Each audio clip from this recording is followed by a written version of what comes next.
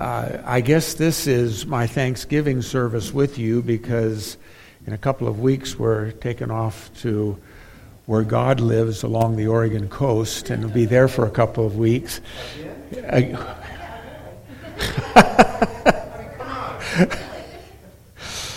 That's one of the nice things about being retired, you know.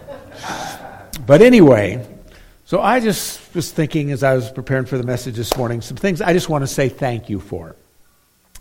And I want to thank you for the opportunity to come and minister here. That's been a real joy and pleasure.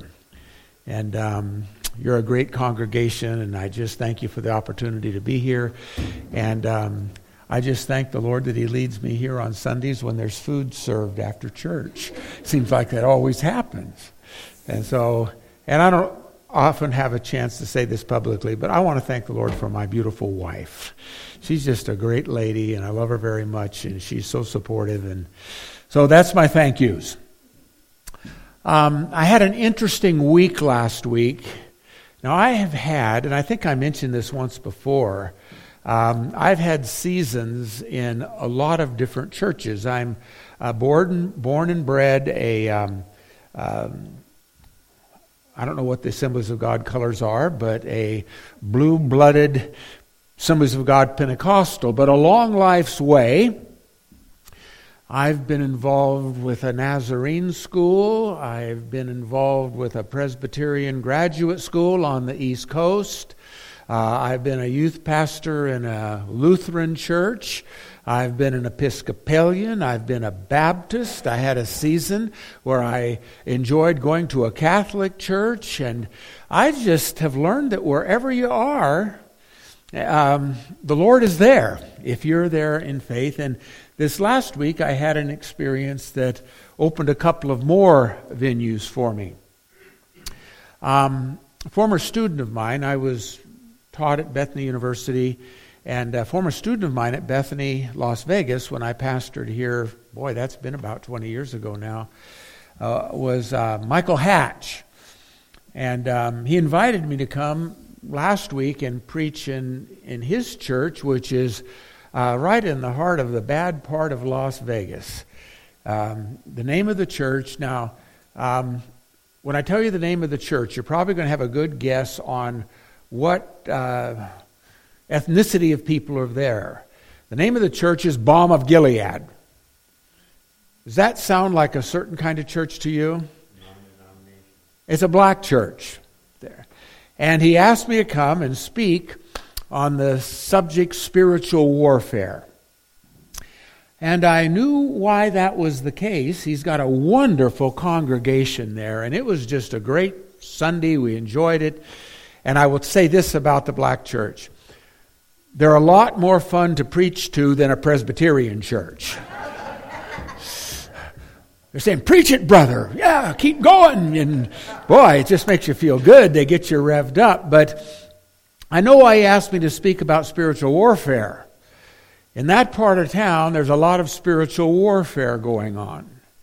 My first hint of that was when I was parked my car, made sure it was locked, and was stepping into the door of the church, but I had to walk past some homeless person that was asleep right up against the wall near the front door of the church. And I didn't know this till after the service, but during the service, there was somebody else who wandered into the church and sat in the back, and he sat to a young lady and started caressing her in the middle of the service. So that was quite a church, and there are people that are coming to the Lord and wonderful things that are happening, and that was an experience I really enjoyed. Now, yesterday, I have a daughter-in-law, and she is Jewish, and she believes in Jesus as the Messiah, but she goes to a Messianic synagogue in Las Vegas. Never been to one of those before. And it was a really rich experience. Their services are even longer than services in the black church. We were there for 4 hours. But we were there to celebrate the bar mitzvah of one of our grandsons. And that is the rite of passage in the Jewish faith where you are moving from boyhood to manhood. But one of the things that struck me and I was the reverence the Jewish people have for the Torah, the law of God.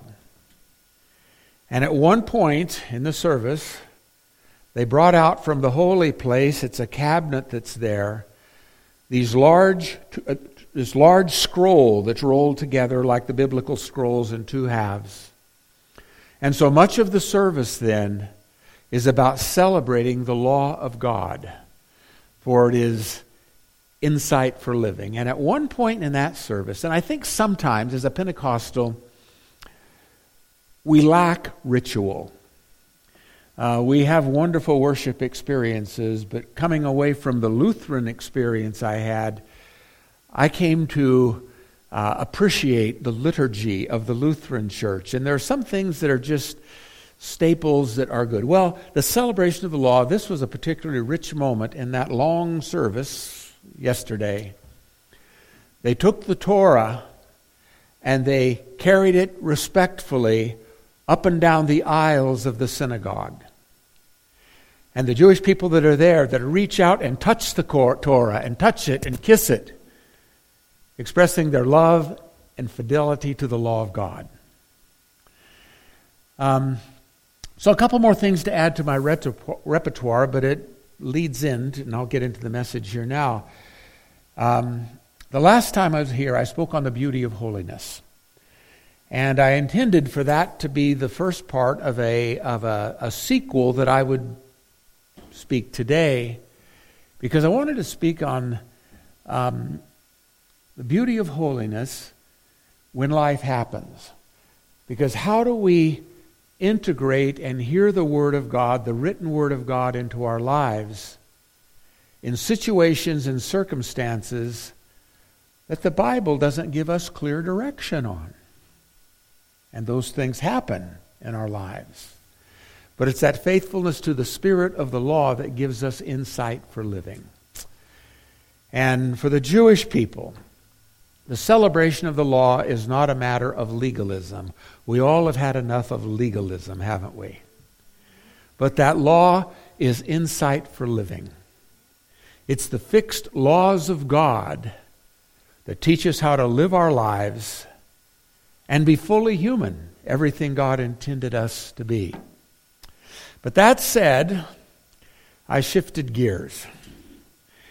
The time before last that I was here, I spoke on beware of counterintelligence. There is real organized evil in our world. Plenty of evidence of that. And I'm going to kind of build on how I built on that when I spoke on the subject of spiritual warfare last week. And I never preach the same sermon twice, but I will take thoughts from different ones and kind of mold it for where I'm speaking next. And so this morning, let me turn my clicker on here and then we'll be up and going here. Spiritual warfare. Taking the title from last week, Engaging Our Ancient Foe. We are living in a time, and I think I'm going to make that clear to you over the next few moments, in which Satan, and I don't mean to be profane here, but I mean it, he is hell-bent on giving us hell in this world today. So first couple of slides here are going to be reviews just to kind of bring you up to speed. I promise not to. I've been around some churches where preachers will review the last week's sermon and 45 minutes later they get into the last 15 minutes where there's the material. But if you happen to have been here when I spoke on counterintelligence, you might recognize these first couple of slides.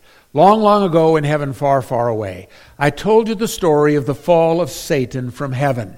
Here's how a couple scriptures that tell the story. We don't know exactly what this looked like or how, but Satan was once the highest archangel in heaven. But he rebelled against God, and he was cast out And we read in Revelation that a third of heaven fell with him. And he has been the enemy of God and the plan and purposes and intentions of God for this planet and us as people ever since. There is the mystery of evil. There are many things about evil that we will never understand. And I had a professor, this was at Princeton where I studied theology for a time, and I mentioned his name before, Diogenes Allen. And I said before, and I've said this many times, any parents who name their son Diogenes, that son better be smart, right? Because how would you like to live with that handle of Diogenes in your life? But he spoke of the mystery of evil. This is Dr. Allen. And how there are problems we can solve.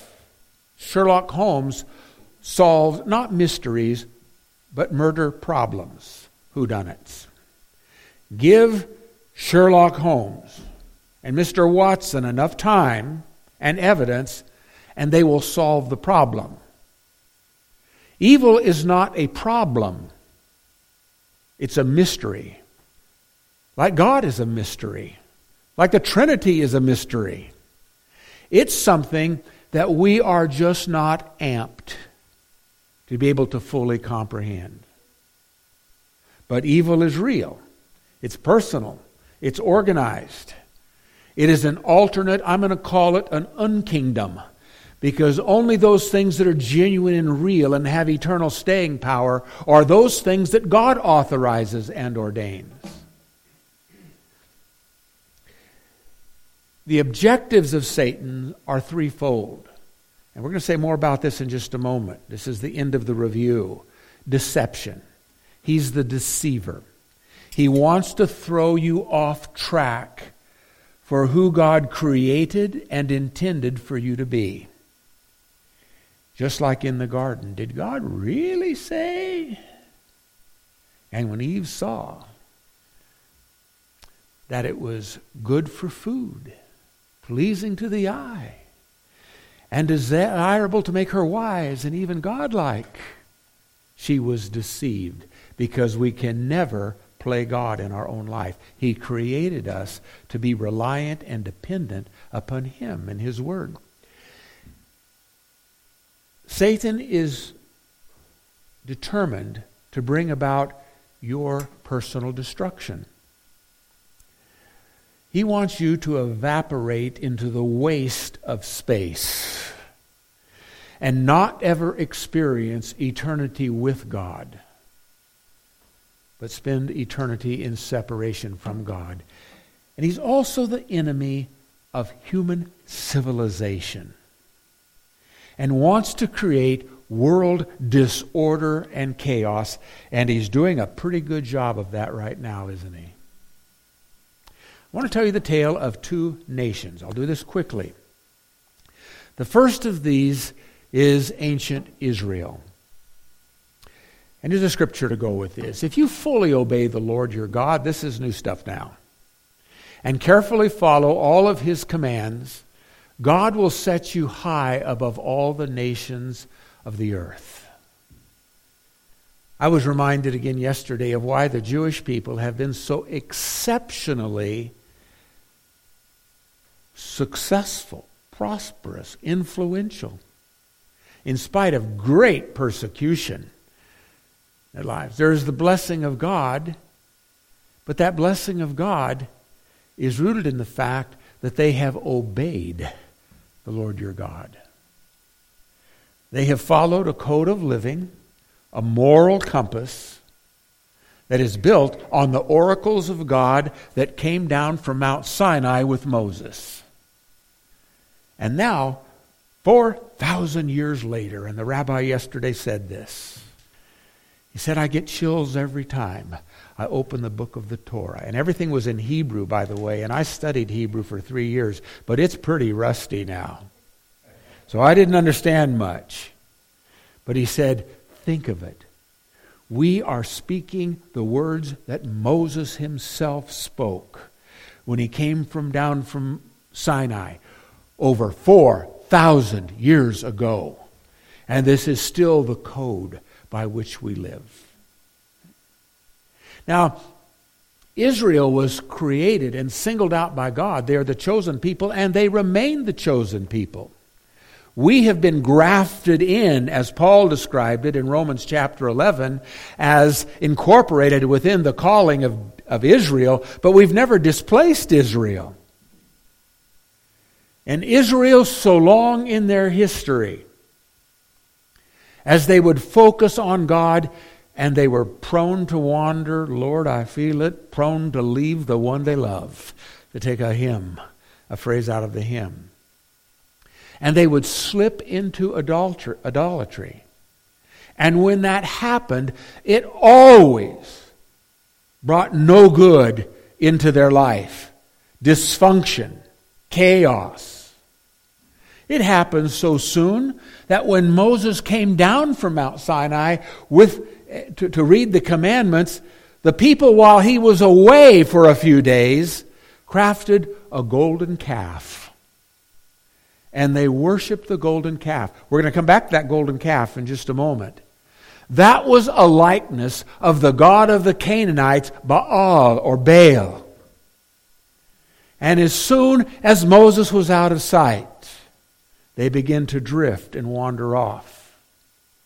And the story of Israel is a story of a people that had to be chastised and punished, corrected. The thing that finally ended idolatry for what was left for Israel was the captivity of the southern kingdom in 586, when they went into their Babylonian captivity. Never again to this day have the Jewish people, at least intentionally, followed any other gods. But the 10 tribes of the northern kingdom were lost forever. Maybe the Lord will reassemble them some days. If the Mormons are right, they're the tribes of the Native Americans. I kind of doubt that one, but who knows? Or they've just been absorbed. But there's still the tribes of Judah and Benjamin and other Jews that are a part of that. But this was the story of the nation. And today, they have still not been forsaken by God. They're still a chosen people. But there have been other chosen nations that have come up along the way. One of those is America. It's not the only one that has been chosen. I think of the British Empire and the great job that it did, being used by God in bringing order and civilization and Christianity during different parts of their history when the sun never set on the British Empire. There have been many other countries like that as well. But in the last 100 or 200 years, there's been a special blessing on America. We've been a people that God has chosen to use. There's the Puritan vision. I don't remember if I told you this one or not, but I'll say it one more time. I've just reached the point where I start repeating myself sometimes. I'm sorry. In 1630, somewhere in the waters between England and what later came to be known as Massachusetts Bay, there was a flotilla of Puritans, a flotilla of ships. The Puritans weren't floating. They were on the ships that were floating. And on one Sunday, John Winthrop preached a message to those Puritans that were on the flagship of that flotilla, a city on a hill. And as they were preparing to make port in Massachusetts Bay, he told of the blessing that God would send to the Puritans if they fulfilled the mission of why God sent them to the New World in the first place. God would bless them. The term manifest destiny that we have today came originally from that Puritan message that John Winthrop spoke. That God would bless them and prosper them. But this was not for their own prosperity. This was their errand in the wilderness, Their intended purpose was to give an example that would shine back across the Atlantic to England and show the half-hearted Anglicans in England what authentic Christianity was really like. But as so often is the case, God brings about purposes that we couldn't have even dreamed of. And this new country became a beacon of hope and opportunity. Now, I know we hear a lot about what's wrong with America today. And there is lots wrong with us. That's because America is made up of Americans, and that includes you and me, and we're far from perfect. But we move closer to God, who God has us to be. And I got to keep moving here. And so there was this Puritan vision. And Experiment America was born. We were the talk of Western Europe. People came to study, is this working out, this experiment in democracy? A country where there is a separation of church and state, and it's not a state church. And it succeeded wildly. And I could go on and on this, but I won't. And God has singularly blessed America. And it's been used. We hear all about the bad things. What other country in the world has ever rebuilt its enemies like we did after World War II? The Marshall Plan that rebuilt Germany and Western Europe and Japan. So many different things. Hospitals, educational institutions. Education has been brought on and on it goes. Experiment America has worked greatly. But it was founded on a sure foundation of the Christian faith. Now that doesn't mean everybody was going to heaven when they died, but that became the consensus of the laws, the basis of our laws, our moral compass, our standards, our system of justice. And that sure foundation. But today, America has crumbling foundations. Prayer has been taken out of our schools. So many different things. They're trying to take "In God We Trust" off our coins. Trying to take it out of the Pledge of Allegiance. On and on it goes. And there's been the crumbling of those foundations. And we are turning to false gods too. And you can see it. Is there anybody in America that thinks America was as great a place as it was 50 years ago? 30 years ago? 4 years ago? There is a linkage between falling away from our faith and allegiance to God and chaos and disorder that comes into our lives. So I want to speak this morning in the spirit of Halloween. I couldn't resist putting this slide up here. 6 evil spirits. And you know, when I was a MK, that's missionary's kid in the Philippines, there were some hair-raising supernatural things that we witnessed. I remember one night in the city of Iloilo, I was 6 years old. And my dad was the missionary in the church. And all of a sudden, bursting through the back doors of the church, and this seemed very odd for a millisecond, there was a man in a trench coat with his arm inside of his coat, and he came screaming and running down the middle aisle. Now those courageous Filipino national pastors scattered like cockroaches on the garage floor when you turn the light on. The only one left standing there was my dad. I won't do it right now, but he jumped down in front. He said, "I rebuke you in the name of Jesus Christ." And that man fell over like dead, and a huge rock rolled out from under his coat. He came back in his senses. This man came to the Lord. Here was the story. This man had been superintendent of schools in the city of Iloilo, a city of several 100,000. And his family thought he had lost his mind. They had no insane asylums there.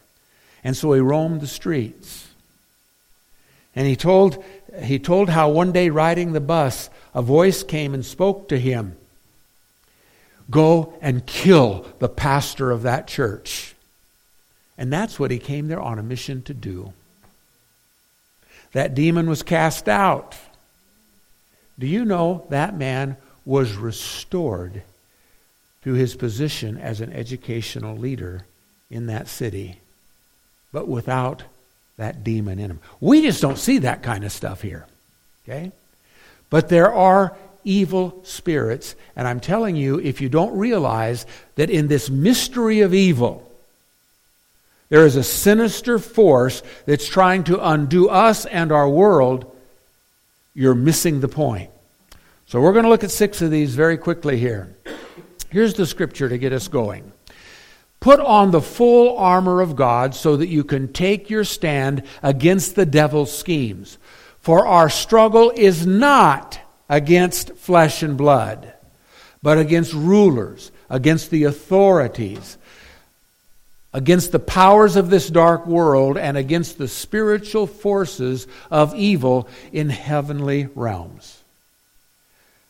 I'm not going to use the word hierarchy because I don't want to give any kind of honor to Satan, but there is a lowerarchy of evil. Okay? And there are spirits and forces that are present in nations and communities, as well as demons that will torment you. And it's a real realm. And it's at work in our world today. The first demon I want us to look at, and he's not named in Scripture, but how many of you here have heard of C.S. Lewis? Okay. I've read most of his books, and one of my favorites is Screwtape Letters. Screwtape is the fictional name that C.S. Lewis gave to the devil. And the devil's henchman was named Wormwood. And these were letters that were written to try to deceive and mislead a person that Satan was trying to misdirect and ruin his life. So I'm giving this spirit of lying the name Screwtape. And here's a couple scriptures. You belong to your father, the devil. This is Jesus speaking, by the way. Not holding to the truth. For there is no truth in him, speaking of the devil. When he lies, I love this phrase, he speaks his native language, for he is a liar and the father of lies. In 2 Thessalonians, they perish because they refuse to love the truth and so be saved. For this reason, God sends them a powerful delusion, so that they will believe the lie. There is a lying, evil Satan that is there. One of the things that has fascinated me so much, and I've thought about it a lot recently, is the power of delusion. What is this phenomena of groupthink that sucks so many people into it? Spirits of lies. And I believe, and I'm not a guy that sees a demon in every corner, and I really believe that there is a sinister, evil force that knits together the lie and convinces groups of people to collectively believe in that lie. And that lying spirit is rampant in our world today. And I'll just give an example or two of it. But it could just go on and on. One of the intentions of this new, and it really is agnostic at best, atheistic at worst, secular, progressive, Marxist spirit in our world today, is try to erase history and roots and heritage. Erase it. It's called cancel culture. And replace it with a new version of what they want to be an alternate reality. And it's doomed to failure. You see, There is such a thing as timeless truth. There is such a thing as an order of creation. And these things are not malleable. They're not interchangeable. And the extent to which this happens is astonishing in our world. And the power that it is gaining, I'll just pick on our country, but it's happening in Europe. It's happening in other places too. They have dissuaded Hollywood, are persuaded. Many in our political system are a part of it. The business community, education, all of those levers of power have been pulled, and it is astonishing to me how this lie has a power. I'll get to it in just a moment, but two of the favorite targets now are race and sex. We're not perfect when it comes to race relations, but I'm telling you, this country was not founded in 1619 to be a slave empire. That is a lie. But people believe it. And I can tell you, you can say what you want, but your biological makeup is more than just biological markers. If I feel like I'm a woman on the inside, I'm not really a woman. It won't work. Come on, look in the mirror and pull your pants down. That's not who you are. And the thing is, when we experiment with these alternate non-realities, it does not end well. I heard recently, and I don't know if these numbers are correct, and I can't remember my source, so take it as through the grapevine. Don't quote me on it. But the suicide rate among transgender people is 100 times higher than the rest of the population. I know it's off the charts higher. I don't know if that number is correct or not. It's a lying spirit. And when we have forsaken the laws of God and the truths of God that apply in our lives, Katie, bar the door.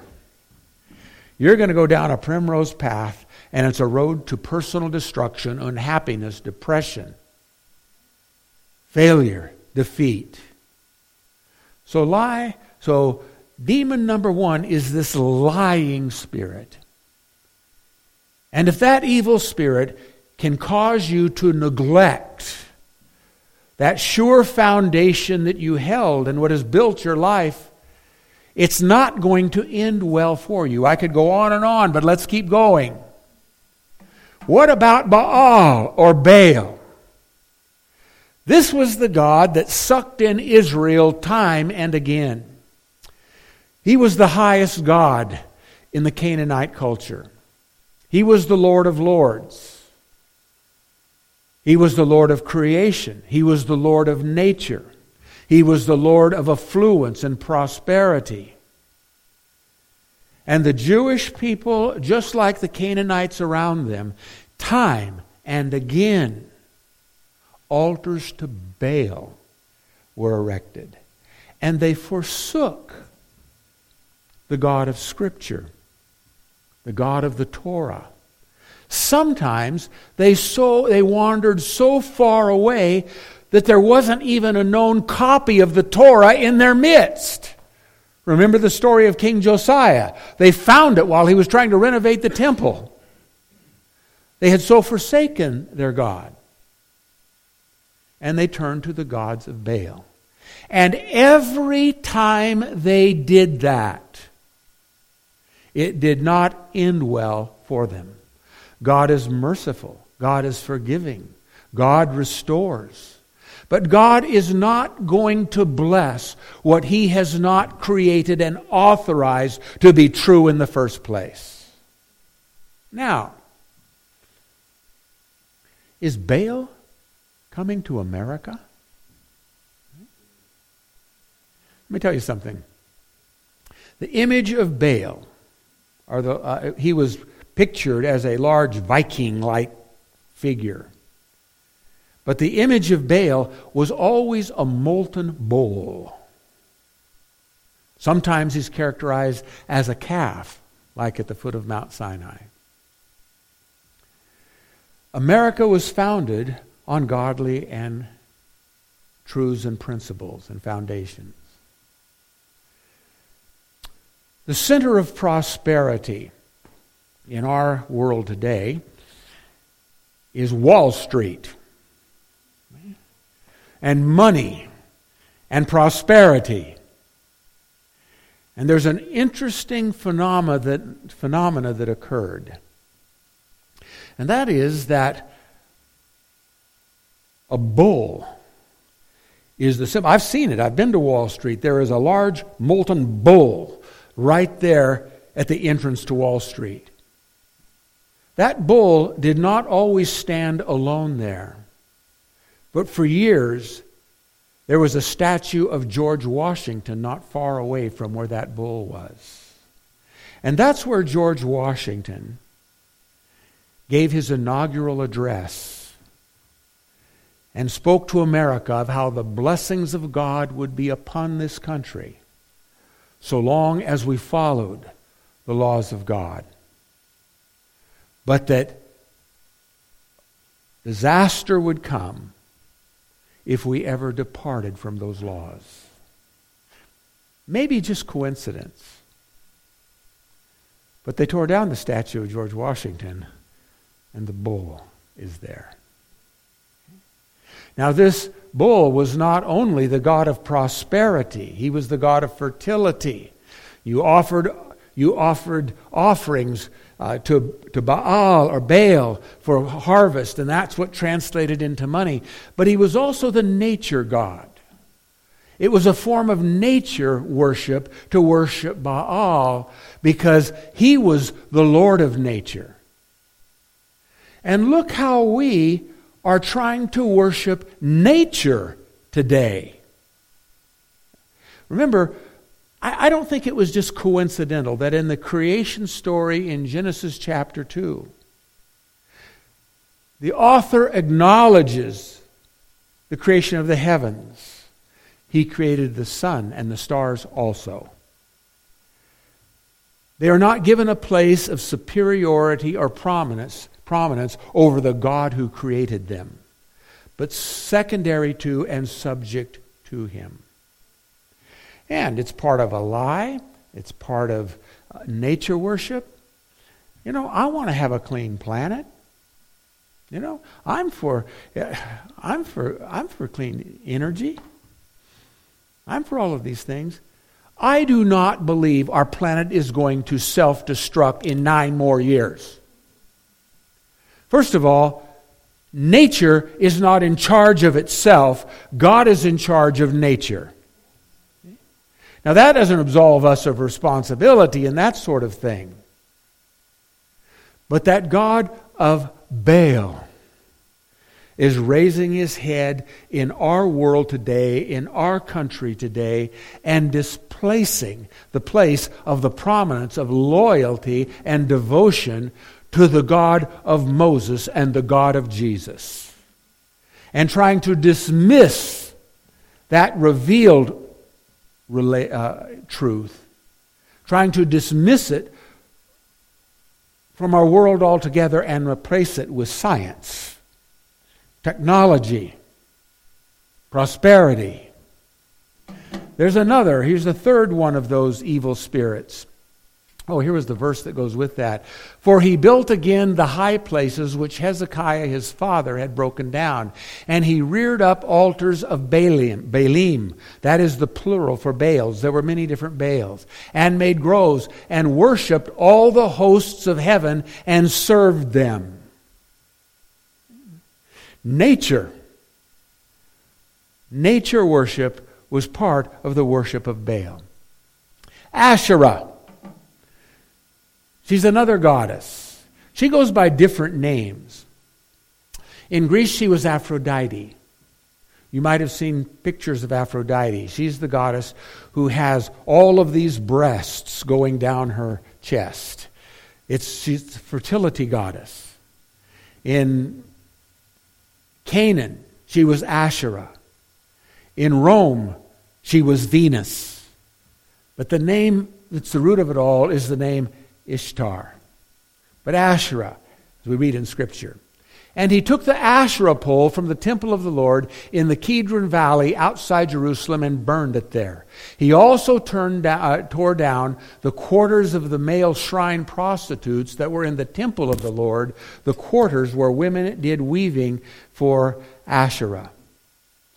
Now, Baal worship, but Asherah and the next one we're going to look at, which is Moloch in just a moment, they even found their way into the hill of shrines outside the temple in Jerusalem. Solomon had altars or poles to Asherah and a shrine to the god Molech there. Solomon.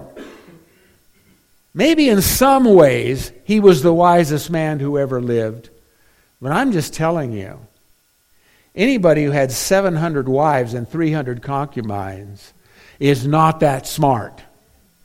Okay? It was probably trying to appease these foreign wives that he married that he set up altars to their pagan gods and goddesses. But here's the thing about Asherah or Ishtar.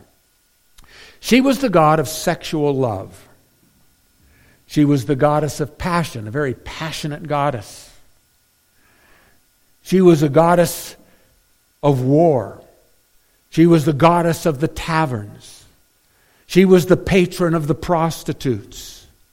There was male prostitutes in the temples that were there. And I need to keep hurrying along, so I can't tell you how that came about. But I will tell you, Israel compromised on this as well. Read the story in Genesis 38 of Judah and Tamar.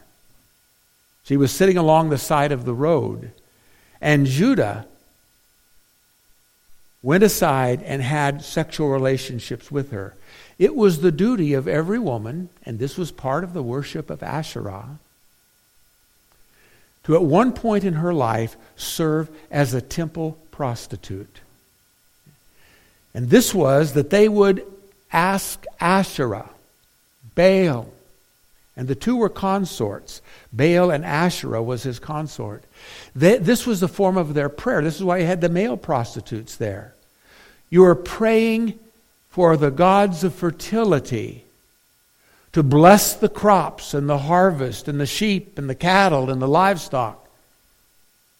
And the way you emulated that prayer to God is you would have sexual relations as man and woman on the altar of God in the temple to try to give him a visual view of how you wanted him to so act upon nature.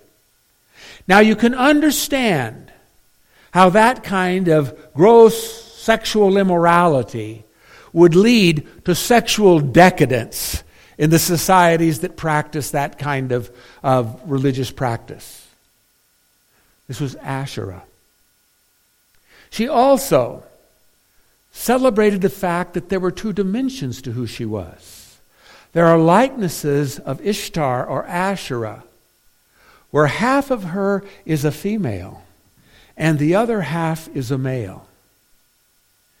The warlike dimension of who she was the male side of Ishtar. The licentious, passionate side of her, the insatiable side of her, was the wanton female side of who she was. And their rites were in celebration of Asherah. They would have festivals where likeness of Asherah would parade down the streets with men dressed like women and women like men and confusing and blending the genders together. Is Asherah coming to America? Do we see this happening in our world and around the world? I could go on and on. Do you know one of the next? I don't even know if Asherah slummed this much. But there is a strong movement in our country right now to try to relax the restrictions between adult sex and pedophile sex, to try to decriminalize it. It's that spirit of Asherah. And it has taken hold. I mean, this is not smart. Some of these people that are trying to sound so intellectual. Listen, I'm not here to brag about anything. I have more education than most of them. I'm just telling you. Okay? I've read the philosophers. I've read the histories. I've done all of that stuff. I'm not bragging about myself. But these people are not very smart. And what they are doing is something that will bring ruin to our civilization, our culture, our way of life as we know it. There is even a church, a Methodist church. I forget the city, I don't think I would mention it anyway, where they have hired a children's pastor. She goes by the name, it's a cross-dresser, transgender, dressed like a woman, a drag queen. There's the term. She has given herself the name Pentecost. And she is teaching in the children's ministry of that church. Okay? I could go on and on, but you get the idea.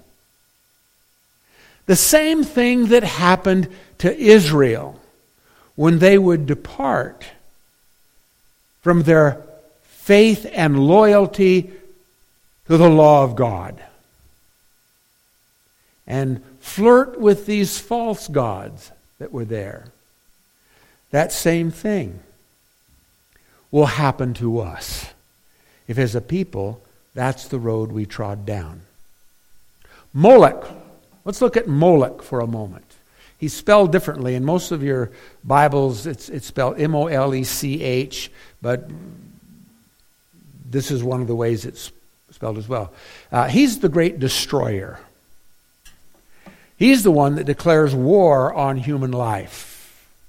The likeness of Moloch. He's pictured as sitting down. Again, another kind of Viking-looking head up here. And in his laps are his outstretched hands. And the Canaanites would come and offer their son or their daughter to Moloch as a human sacrifice. And they would be tossed into a fire and burned alive. Now, the reason why the Canaanites and the Jews engaged in this too, for a time and to a degree, the reason why people would do that, they wanted the blessings of the God. They wanted prosperity. They wanted blessing. They wanted a better life. Nobody just throws their kids into the fire to hear them scream as they're being burnt. But there is something they want in their life, and somewhere. And this, by the way, is a almost a universal phenomena. Cherie and I have been to Chichen Itza, and we've stood there before the altar where the Mayans sacrificed young men and women, and they would cut their beating heart out of their chest and raise it to the God that he would bring prosperity and a great harvest. But it was a matter of convenience, and it was a matter of expediency, and it was a matter of wanting blessing.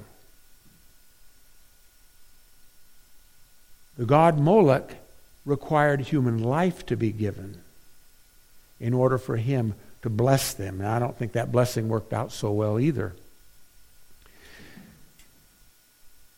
Life was held in disregard.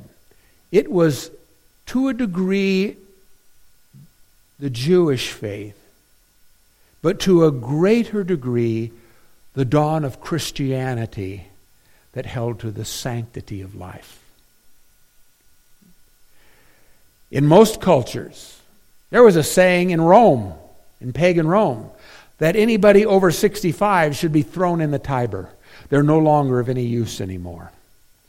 once you depreciate the value of human life at an early stage, it continues to work its way through every stage of life. So the disabled, the sick, the challenged were discarded, left out sometimes for wild beasts to devour. If they were girls and they didn't want girls, they would be taken and left on the doorstep of the brothel so they could grow up to be prostitutes in Rome.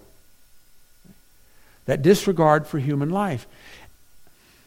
Do you know that in our country, since the passage of Roe v. Wade, thank God it's off the books now, over 60 million babies have been aborted.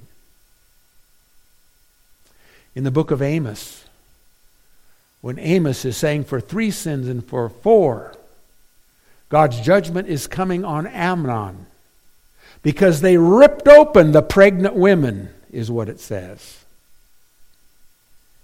Now, the motive for abortion today is not that different from what child sacrifice was for the Canaanites. You want blessing. You want an easier life. Do you know, you might think this is far-fetched, but there is a candidate. It's Stacey Abrams is her name in Georgia. She's actually said that one of the cures for the inflation problem we have is to start aborting your babies. There are articles that have been written to try to sanitize taking of nascent human life. I've seen the titles of them. 2 or 3 of them are entitled The Sacrament of Abortion. Or another, abortion is an act of love. Come on. Professing themselves to be wise, they became fools. So the spirit of Ishtar has come to America. And look, I remember when Bill Clinton said regarding abortion, he wanted it to be safe and he wanted it to be rare. Listen to the rhetoric today. It is a pro-death declaration. You will never even hear the value of the human life.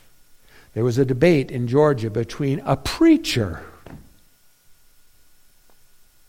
Raphael Warnock, and a football player, Herschel Walker. And Raphael Warnock was giving a spirited declaration in their debate on why abortion should always be a viable alternate. And Herschel Walker, who is not nearly as well spoken, by the way, he just tore him up in the debate, tore up Warnock. He said, but there's a baby there. Nobody wants to hear those words. Now, this isn't just an arbitrary commandment of God. I have a friend, he's a good lawyer. We get together and we talk theology all the time. He's very successful in Las Vegas. He was a member of my church when I pastored there before. But he's very progressive. He's very woke. And so we have these spirited conversations about these sorts of things. And he's very much for the woman's right to choose. But he stumbles all the time when I say, what about the rights of the child that's there? See? Now, do you think if God punished Israel, withdrew his blessing? I know what I was going to say about this with this friend of mine. You know, one of the, who was I was talking to this not long ago? It was my son. We have long talks too. He's a physics major and he's got his PhD in math and won impressive scholarships as a doctorate. And we were talking about this, and we said this is a population problem. I didn't know this. They said, do you know, Dad, that China may have 1.5 billion citizens today, but because of their one-child policy that they had for so many years, there is a precipitous decline in the young population in China today. And I forget how many years off he said it was. It's like within a generation. He said the population of China is going to be less than half of what it is today. 600 million people. Well, who's going to pay for the elderly when that happens? See? And in Western Europe, that's a problem too. I suspect this is one of the reasons why Putin is so aggressive in wanting to take over Ukraine. There's not enough Russians to support Russia. Because where abortion was first legalized was in Russia after the Soviet Revolution took place. We're going to run out of people. I didn't realize this, but this is a critical problem in Japan today. It's a problem in South Korea today. It's a problem in Russia today. It's a problem in Germany today. It's a problem in France. It's a problem worldwide. Here's the point. When we let those evil spirits of Moloch rise again, it brings death and destruction to people. Okay, two more. And the Lord said to Moses, here's the scripture that goes with this. Say to the Israelites, any Israelite or any foreigner residing in Israel who sacrifices any of his children to Molech is to be put to death. For by sacrificing his children to Molech, he has defiled my sanctuary and profaned my holy name. So we're not an exception to that. Here's another one. The spirit of lawlessness in our world today. Jesus in Matthew chapter 24, verse 12, he talks about how iniquity will abound and the love of many will grow cold. That word iniquity can also be translated lawlessness. And there is a spirit of lawlessness in our world today. Here's another scripture that goes with that. For the secret power of lawlessness is already at work. The coming of the lawless one will be in accordance with how Satan works. He will use all sorts of displays of power through signs and wonders that serve the lie. There we're back to that lying spirit again. Do I have to convince any of you that there is a spirit of lawlessness in our country today? And it's worldwide. I guess I'm thinking Jewish because of my experience yesterday. But I was thinking of the laws of the Old Testament. A godly society is a society of laws. And woe to those who willingly and knowingly and intentionally transgress the laws of God. The penalties were heavy and steep. But we've tried to become such a society of grace and acceptance, and that there's no fear of the law.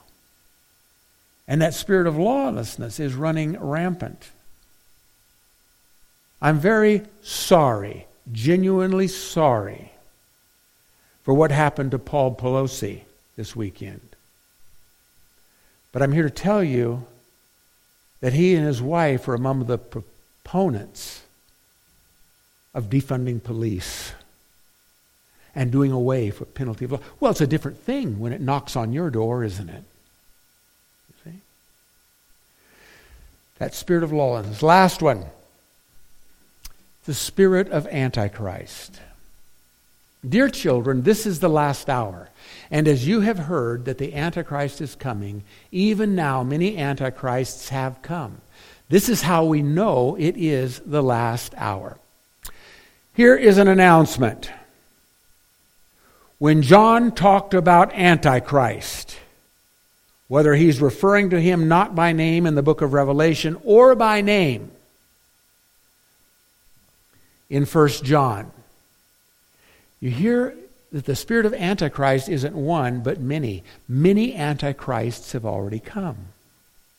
Probably the Apostle John, when he was talking about Antichrist and the lawless one from the Isle of Patmos, and talking about the beast, he was probably talking about the Emperor Nero, who had persecuted Christians.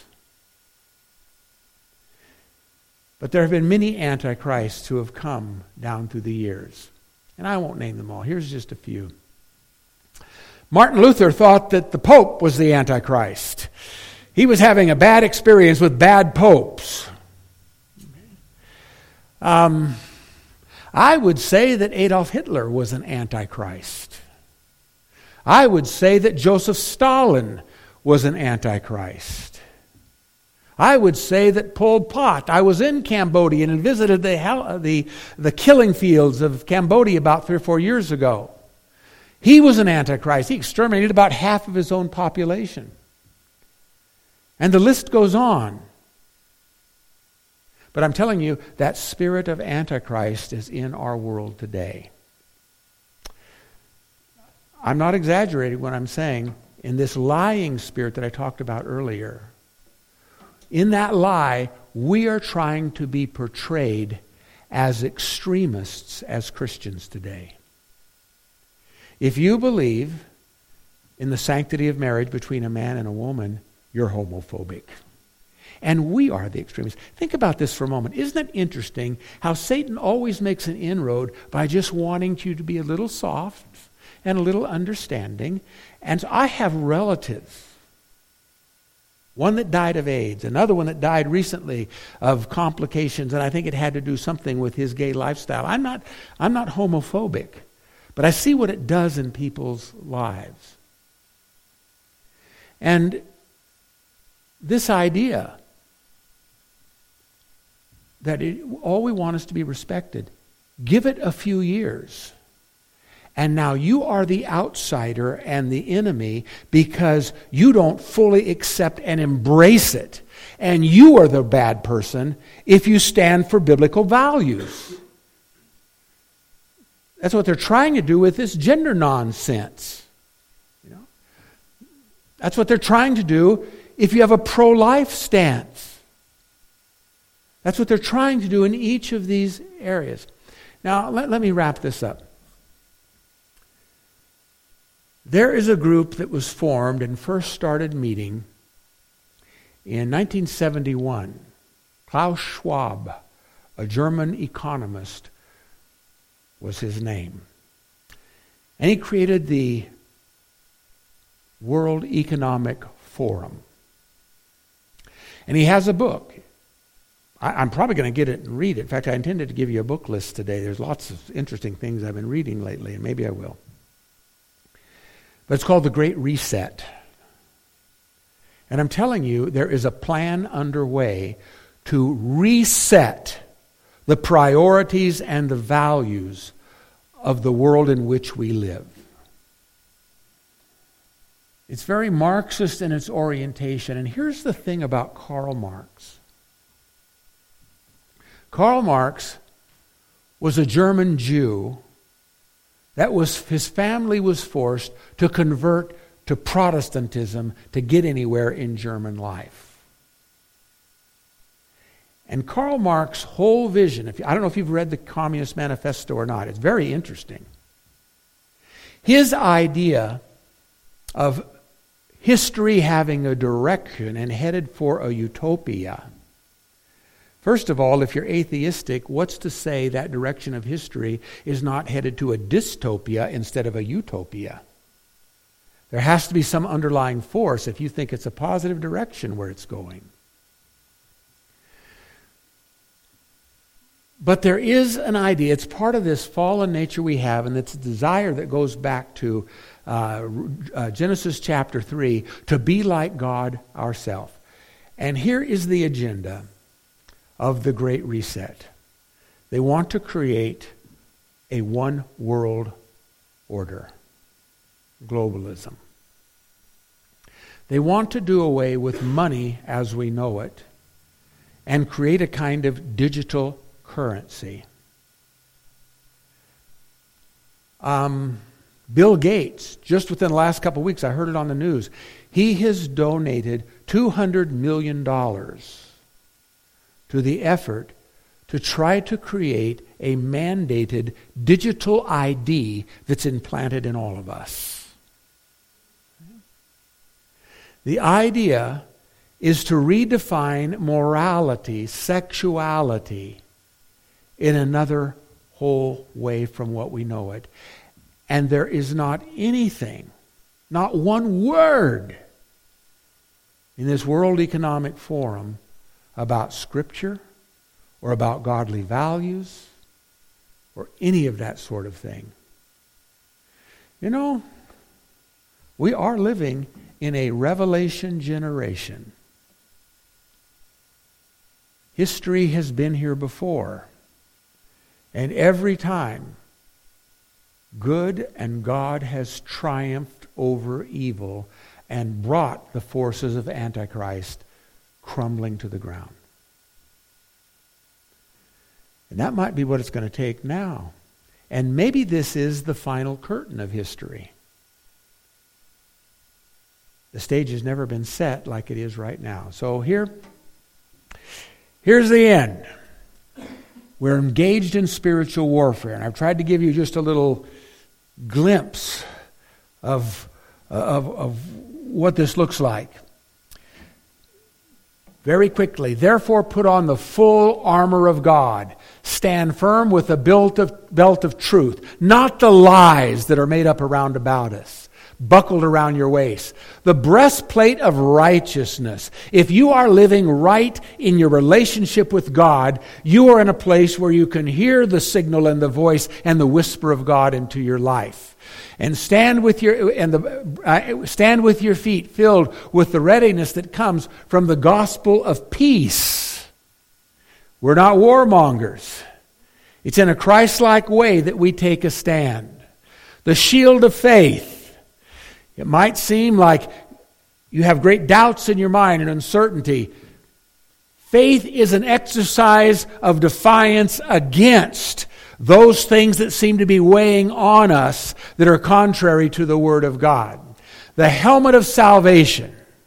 Nobody can snatch us from the hand of God if our faith is in Him. And the sword of the Spirit, which is the Word of God. And prayer. Pray in the Spirit on all occasions. So engaging the enemy, first of all, join the battle. We can't stand on the sidelines when this is happening. Wherever you are, whatever your station in life, as a parent, make sure you know what your kids are being taught in the schools. Maybe it's in the workplace. Certainly, it's with the vote that comes up in just a little over a week from now. Prepare for the long haul. Now, I hope you probably have figured out, I'm not trying to be political in this, I can say a lot of things bad about the Republican Party too. They're way too materialistic, way too concerned about a standard of living. There's corruption there as well. But I will tell you, the balances are weighted in another direction in the way the political configurations are today. But it's not about a political victory. Because if we do not return to faithfulness and submission and humility before God and obedience of His ways, you can have the perfect political system and it's still going to go to hell in a basket. Because it's ultimately about God and our relationship to Him. Do not conform. I saw that passage of Scripture on the wall when I walked in Romans 12:2, do not conform to the patterns of this world, but be ye transformed by the renewing of your mind. That might mean, there's some other books I've been reading right now. One I'm looking at right now is the Benedict option. I read one a few years ago about how the Irish saved civilization. It's the birth of the monastic movement in Europe. These movements arose in a time of spiritual decline. for the Benedictines. It was in the years of the Dark Ages after Rome had fell and Europe was in chaos. And they became a model of godliness, living in exile from the population as a whole. But they intentionally built their monasteries on hills overlooking the city. And they worked as farmers and as in all of the trades to model for the towns below what a godly way of life should look like. You got a great situation right here in Overton, a little community. And you can make an impact. But you cannot buy into the system. You just can't buy into it. Or you become a part of the problem rather than the solution. Do not conform. What does it mean for you to take a stand in the time in which we live? And keep your eyes on the prize. I don't know that it's going to get easier for us before it gets harder. Do you know that in the 20th century to date, more than half of the 70 million Christian martyrs that have been executed since the early church, more than half, over 35 million, have been martyred in the last 100 years. I'm not saying that's happening, but I'm telling you, there is a war against the people of God, and there are lying spirits that are trying to bring an end to Experiment America, to godly kingdoms around the world. And I'm telling you, it's not evident that there's any other country on the face of the earth right now that as a nation has the ability to stand up to the powers of evil as this country still has. And I think that's one of the reasons why Satan is so determined to try to bring us down. Now, did I encourage you today? There is hope. Keep your eyes on the prize. One of the great things that we're looking for is the rapture of the church. Okay? That the Lord is going to say, no mas, in his greatest Hebraic, Spanish accent. And he's going to lift out the saints of God from this world. And I don't know, maybe this isn't so Christian, but I just like the thought. I love Jesus, who is gracious and long-suffering and kind and the gentle shepherd. But I'm glad that in the 20th chapter of Revelation, when Jesus returns, he's coming back as the warrior king. He's coming back and he's furious. Not at us, but at what Satan has done to this world. And to all those who have intentionally fallen for that lie. I like to think, if the rapture happens when we think it might, before the tribulation, that among those white-robed armies of heaven, if I have a chance, I'm going to say, I want to saddle up. I want to come back. Because I will tell you, I despise the work of Satan and evil. I respect him. He's more powerful and smarter than us. But in Martin Luther's great hymn, Mighty Fortress, see if I can remember it now. I can sing it better. It was our theme song when I graduated from seminary. In this world with devils filled, our battle would be losing. If not the right man were on our side, the man of God's own choosing.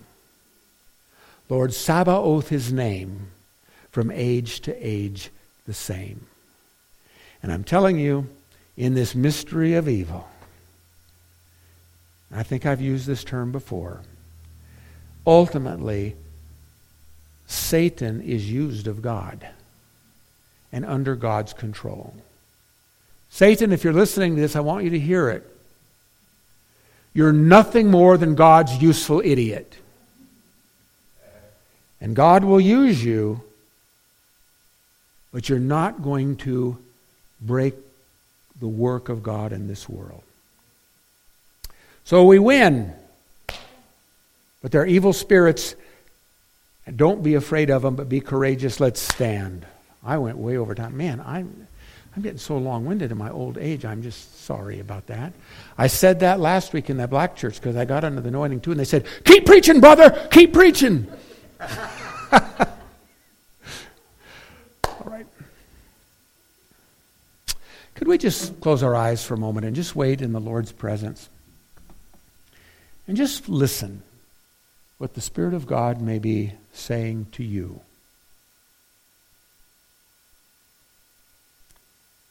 If there's something you'd like to share, you can just, I won't wait long, but you can say it. But if not, I'll just close in prayer in a moment. But let's wait in the presence of the Holy Spirit right now.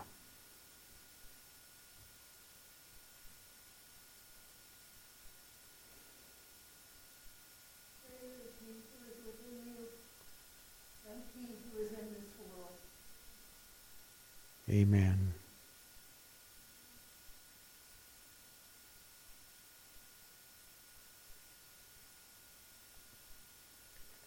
Father, we thank you that you do have the whole world in your hand.